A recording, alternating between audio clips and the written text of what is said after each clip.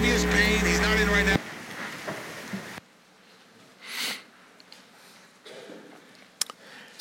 We turn this afternoon to the Heidelberg Catechism, Lord's Day 21. And we will be looking this afternoon at question and answer 54 of that Lord's Day.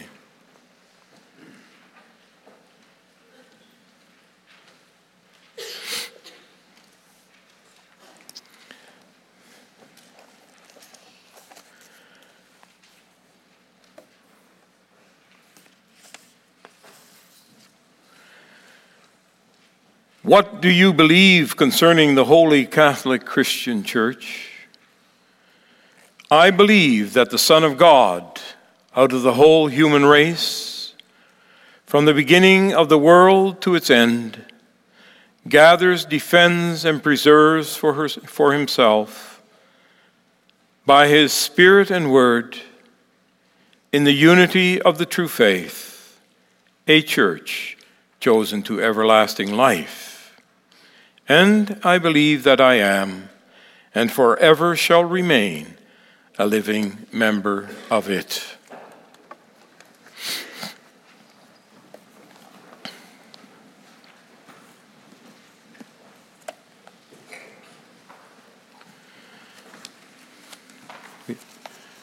Beloved congregation of our Lord Jesus Christ, they came together for a prayer meeting at Bethel Bible College in Topeka, Kansas, January the 1st, 1901. Having experienced what they called the phenomenon of speaking in tongues, they drew the conclusion that it was the biblical sign of the Holy Spirit's baptism. Furthermore, they concluded that they, as a body of believers, had made an all-important direct link to the event which took place at Pentecost almost 2,000 years before. I have described to you in these few words the beginning of the Pentecostal movement. Theirs is the claim that they represent the true church of Jesus Christ in making a direct connection to the event of Acts chapter 2.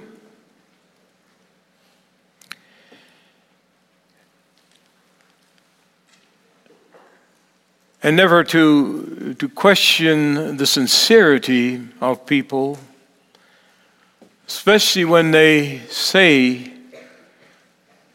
they love God and want to do His will.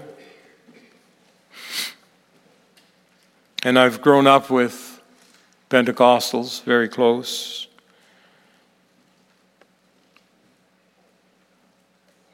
Nevertheless, what we want to ask this afternoon, as leading us into our confession of Lord's Day 21, question answer 54, is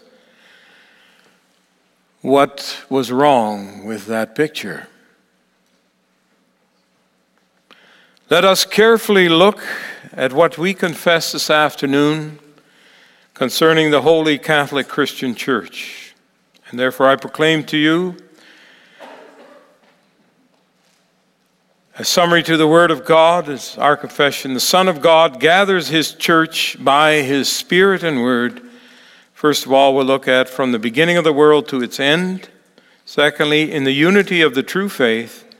And third, to which I will always belong, gathering the Son of God, gathering His church. First of all, then, from the beginning of the world to its end. Congregation, the history of the church since Pentecost shows us many attempts on the part of man to establish what they identify as being the Church of Jesus Christ. Already in the early New Testament church, there were those who did not agree with the established church and started their own splinter groups, calling themselves, of course, the true church of Jesus Christ. This has not ceased over time. Today, we still hear of new church groups starting up all over the world, each one a little different than the ones they separated from, and yet calling themselves true church of Jesus Christ. And it has also happened with us as Reformed believers. We hear of those who have left our churches and our sister churches.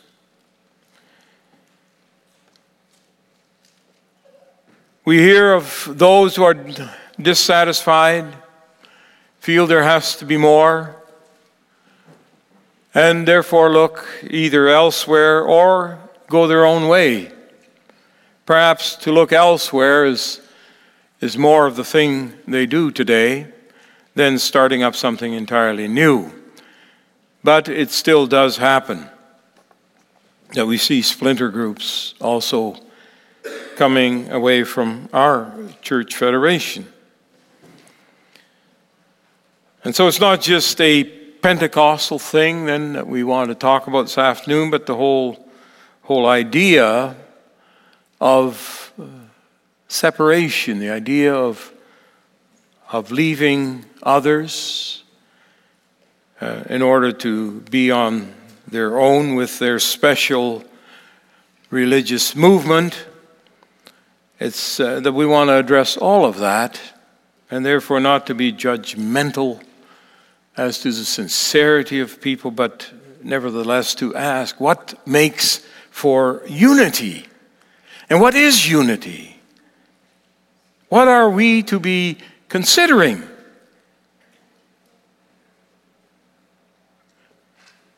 It can be impressive to see millions across this world go into some form of Pentecostal thinking. They've made great inroads here and there. We are inclined to say they must be doing something right. Perhaps so. But are they right in keeping with the Word of God? In what it teaches us concerning the church? And when we talk about the church, we have to be careful. The very fact that many thousands, even millions of people answer to a call placed on them to join a particular group does not necessarily a church make. We can easily get excited about something. Youth get excited about pop idols. But does that make it right to worship then? Others get quite excited about a football and a hockey game. We may see them caught up in an almost religious frenzy during a game. Whereas we wouldn't see that when they go to church. But does that make it right to worship these idols? What is fact? What is fiction? When it comes to church, we need to ask that. We need to know the answers. Yes, brothers and sisters, we need to ask an all-important question. And that question is, what does the Word of God teach us about the church? We strongly believe that the gathering of the church, according to Scripture, is how we confess it to be in Lord's Day 21. And yeah, people can say, well, that's what you think. Well, how does it stand up to the test of Scripture? Are you critical, and have you asked? Have you looked for the answer where it is wrong? And that's not intended to say that our confession monopolizes or is perfect necessarily. although we strongly believe it holds a summary of the truth of Scripture. Where would we be otherwise, right? If we didn't believe that, what do we believe, and what holds us together? Maybe the next question. Our confession is there, we strongly believe, because of what Scripture reveals to us. It takes the language of Scripture and it brings it into summary in order to say, this is what we have to believe. We have those confessions because there are so many different views.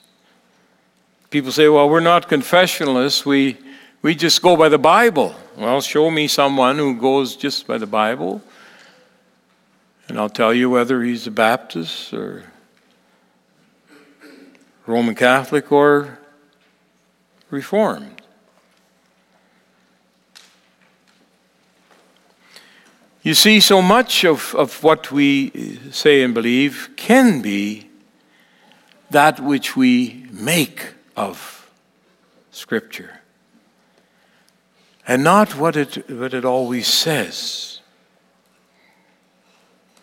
We may therefore say, and we do so, that our confession stands even when millions over against our few thousand think of the church quite differently. We strongly believe that the gathering of the church, according to Scripture, is what Scripture says. To talk about the church and what it is, we need first of all to say, then, according to Scripture, it is the gathering work of Jesus Christ. Stop and think about that for a moment, congregation. Do you hear what we are saying? We're making an exclusive statement. We're saying that Jesus Christ is the only one who gathers the church, as only He can. If you want to come to unity, it has to be Him. Not you and not me, and no one else for that matter. But it's in His hands and not in man's hands.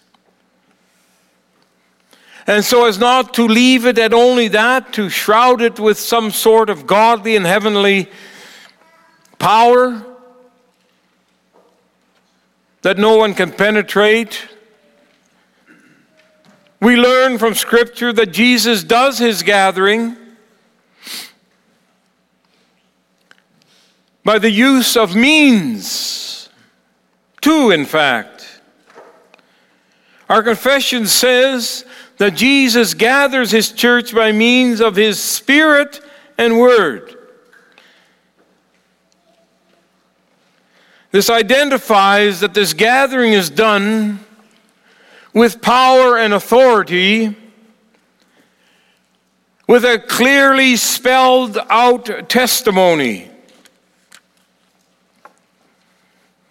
Jesus promised His disciples before He returned to heaven that He would send them another counselor capable of touching their hearts and teaching them things at times which Jesus did not get across, as the hearts were not ready for it. But this Spirit would do that. He would take the things of Christ and bring them to our lives. Jesus and His Father sent the counselor with Pentecost. He touched the lives of the apostles, as we know that well-documented account. He touched their lives, and He touched the lives of the church members as this followed that event. Paul would later say in Romans 1, verse 16, I'm not ashamed of this gospel, because it is the power of God for the salvation of everyone who believes. The power of God. What is that, and who is that? It is the power of the Holy Spirit of God Himself, congregation. He is all-powerful for bringing together and maintaining the church of Jesus Christ. He does that in the name of Christ. But look then also at what He attaches Himself to. Paul said he was not ashamed of this gospel, as much as the gospel is empowered by God in its writing and is used as such for bringing men through faith to salvation. And there are many other passages written by Paul and others, the other apostles as well, that speak about the same thing, as most of you are aware of. Look at the texts which are referred to by the Catechism. See that list? Look them up, congregation. For if you want to be persuaded, then please be persuaded by the Word of God, first of all, and know that the Catechism, what it says, is true. Nevertheless, we will follow our confession because we believe it does say what the Bible says. And we stand to be corrected if we're wrong. Jesus gathers His church through His Spirit and Word. What does that say if not, keep your hands off the church? You must not take the work of Christ lightly. We must recognize that Him, being seated at the right hand of the Father today in heaven, means that He is seated in the position of power. He's the Lord of Lords. He's the reason we exist, this world exists. And every person and every nation, every power will one day be placed under His overpowering greatness and authority. And therefore we have to recognize Him for who He is, for us, the church. We may not see everything visibly. Much of what He does invisibly. But do it, He does. He continues to be with us, congregation, as He said He would be. He is with us through His Spirit today, even as we speak. The Holy Spirit is busy on earth today from this pulpit, because Jesus is busy in heaven today for us. And He's been busy for a long time, Jesus has.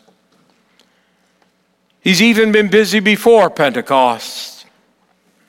And a lot of that is lost on many groups today, as they're basically New Testament churches. Many fail to see the Old Testament as all part and parcel of the same thing. The gathering of God's church from the beginning to its end on earth. The whole history of God's church in the Old Testament is a clear expression of the Son of God in His church gathering work. Right from paradise on, we may see that He is at work. Look at the promise that was given in paradise after man fell into sin. The promise was given that through the seed of the woman, one would be born who would defend His church. He was bruised the head of the one who wanted to destroy it, namely Satan. And what was it that Israel was seen to worship God through shadows of worship and sacrifice, which ultimately pointed to Jesus Christ. Jesus was busy then too. He is the angel of the Lord who spoke with Abraham. He is that same angel as seen in other occasions as well in the Old Testament. That's Jesus. Because Jesus is in control when it comes to the church. He gathers his people out of the whole human race from the beginning of the world to its end. It's not just that all things started at Pentecost. He's always been in charge. He gathers, he defends, he preserves, and he does that for himself. Brothers and sisters, and of you, boys and girls, note well what our confession is saying. Jesus gathers, Jesus defends, Jesus preserves. He does it by himself, for himself, ultimately by himself and for himself. Yes, for himself, he is jealous for his church gathering work. He doesn't lose sight of his people ever. His thoughts and his actions have always been and are always towards the church. He doesn't leave that over for mankind to do what they want to do with it and make of it what they desire. He is in control. It is his church. It is his work. And then we may look back at that church and see how throughout history she has been attacked, even sorely oppressed. We know from Revelations 11 as it points into the future, the example of the two witnesses, that she will be fought against. She will be left for dead on the street.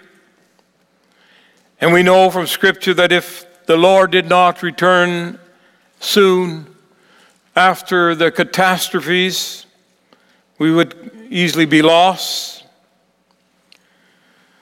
And so we may expect that those who hold hope in belonging to her may have wondered from time to time if all had been in vain, in that they had believed in Jesus Christ. Well, brothers and sisters, he does not always show us physically that his church stands in his victory. But then I ask, how do we mark the church's victory? Sometimes the victory of Christ is seen through the members of the body, of his body, in that they are seen as standing strong. We see it in the death of her martyrs, to have been burnt at the stake, giving praise to God as the flames were intended by evil men to silence them. That here was the victory of Christ, in that they did not capitulate, that they did not repent of being a member of Christ, but they stood firm. They stood in the fire singing.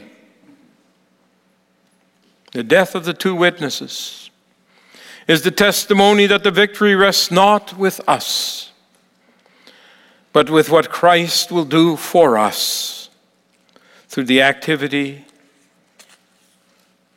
our activity as church.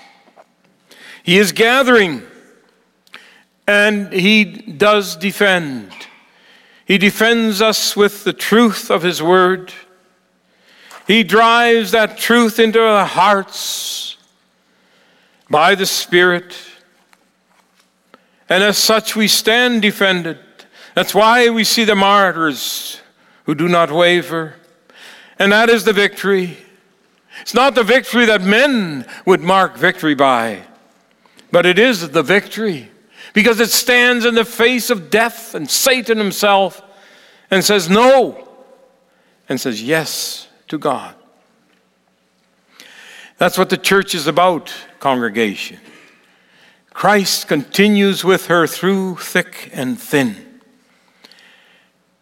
in those ways where we see her grow and increase, in her time of peace, but just as much in her time of peril, in the time of death. That's what the church is about. Our dominion, our kingdom is not of this world, but we live for the one that is above. When the papal influence became so strong that it seemed as if the true church of Jesus Christ was lost, then the Reformation showed us that Christ had kept that small number, his so-called 7,000, as witnessed in the Old Testament, who did not bow the knee to Baal or to any other false worship. And therefore, we believe the error of Pentecostalism and all of those who in our history have thought along the same lines is that they have lost sight of the church always being there. For the most part, they have brushed Acts from Acts 2 to 1901 aside as they randomly connected themselves to Pentecost and left that part out.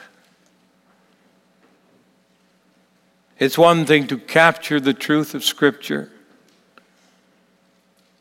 but then that truth must be seen in its fullness. And the fullness of truth is that the church has always been there. The numbers may have been small. There may have been vexing things that took place, which caused people to say, I don't want that anymore. I'm going to make a direct connection to Acts 2. But that's not reality.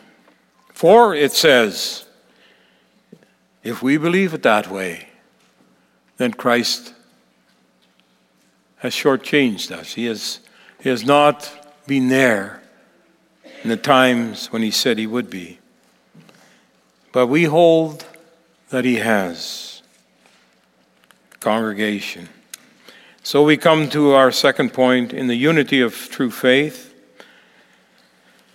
I cannot think of a better passage to describe the church as the one we read this afternoon. Paul's letter to the Ephesians is from start to finish about the church. There are many beautiful things said by Paul as describes what she is. And then Ephesians 4 tells it nicely. Yes, it ties it together. Because Christ Jesus is the one to gather the church, we need to believe this afternoon that he does that in a most effective manner. Our catechism says, I believe that the Son of God gathers in the unity of true faith, the church chosen to everlasting life. Yeah, such is the church. And that's not to say that the church will only be seen where perfection is observed. No, the gathering work of Jesus Christ is not without that work being entrusted to men. Even when the Holy Spirit is at work and has bound himself to the Scriptures by inspiring those who have written. And then when it is spoken and addressed to the people, he works it into the hearts.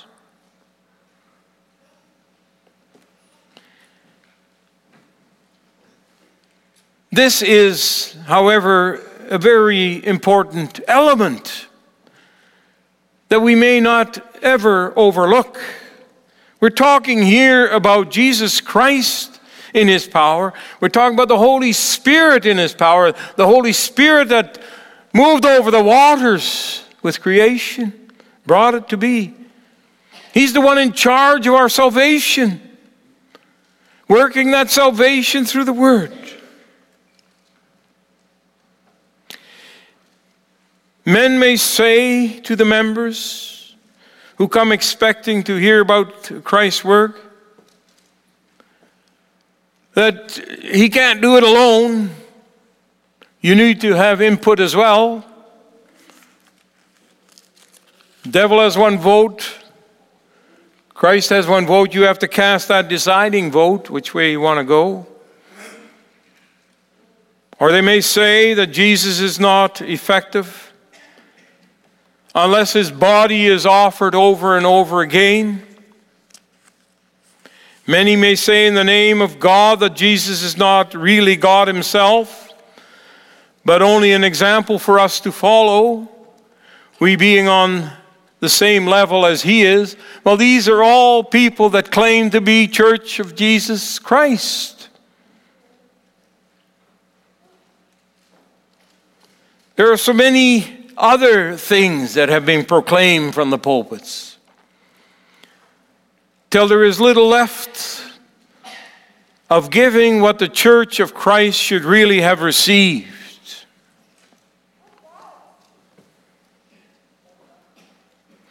Paul speaks to us this afternoon about a calling that we have received, a calling which is to leave us completely humble and gentle, and yet firm and committed. Paul says, make every effort to keep the unity of the Spirit through the bond of peace. Oh, if only we had done that. If only we were on that search, would we not have avoided so many of those pseudo-church-like excursions? We must maintain our confession, brothers and sisters. It's about a church that Jesus has chosen for everlasting life, that we may seek as being gathered in the unity of the true faith. I know we are all too often ready to compromise the truth because the division is so large, and we say, let's not see it break apart. But what do we gain if we compromise the truth? We only get to see a greater watering down of what is seen to be church than we already have. And we must not bless that division by saying, go to the church of your choice, or saying, it doesn't matter where we worship. We all serve the same God anyhow. That may give you a little bit of comfort because relatives or even family have gone in a different direction. You may try to comfort yourself with that by saying, well, we're still serving the same God. But what is that saying? What does that sort of talk say about the gathering work of Jesus Christ? It says that Jesus is not in control. It says that he is unable, even through the power of the Holy Spirit himself, to gather into a true oneness. What does it help me to say that Alliance man is a brother to me, if in the process we never see each other or greet each other on Sunday? I'm not judging here whether he belongs to Christ. I don't need to do that. But why should we be busy thinking unity when the evidence is not there, which says how wonderful it is when brothers meet together in unity? We must maintain the desire to not only see a worldwide unity, but we must also understand that it needs to manifest itself as being a true unity, giving honor to Christ when the time and the place is there for being called together. It is to be worked at, congregation. It is not to say, because we do not witness the desire for such a unity, let us be content never to speak to those who appear to be different. What does that help? It is not going to be easy to come to unity with many other Christians. But our desire should always be for it. And the opportunities as they present themselves, as for instance when we seek contact, as we have over the years, the OPC, URC, must press forward towards the final hope and goal where we are fully one, seen as one. And we're thankful for what we have already with these federations. But what keeps us from going that next final step? We must not like anything that would separate us, if for the glory of God. If we do not seek this unity, then there is little sense in saying what we say next in our confession. And that brings us to the third point, to which I will always belong. Make every effort, Paul says, to keep the unity of the Spirit through the bond of peace. There's one body and one Spirit, just as you were called to one hope when you were called. One Lord, one faith, one baptism, one God and Father of all, who is over all and through all and in all.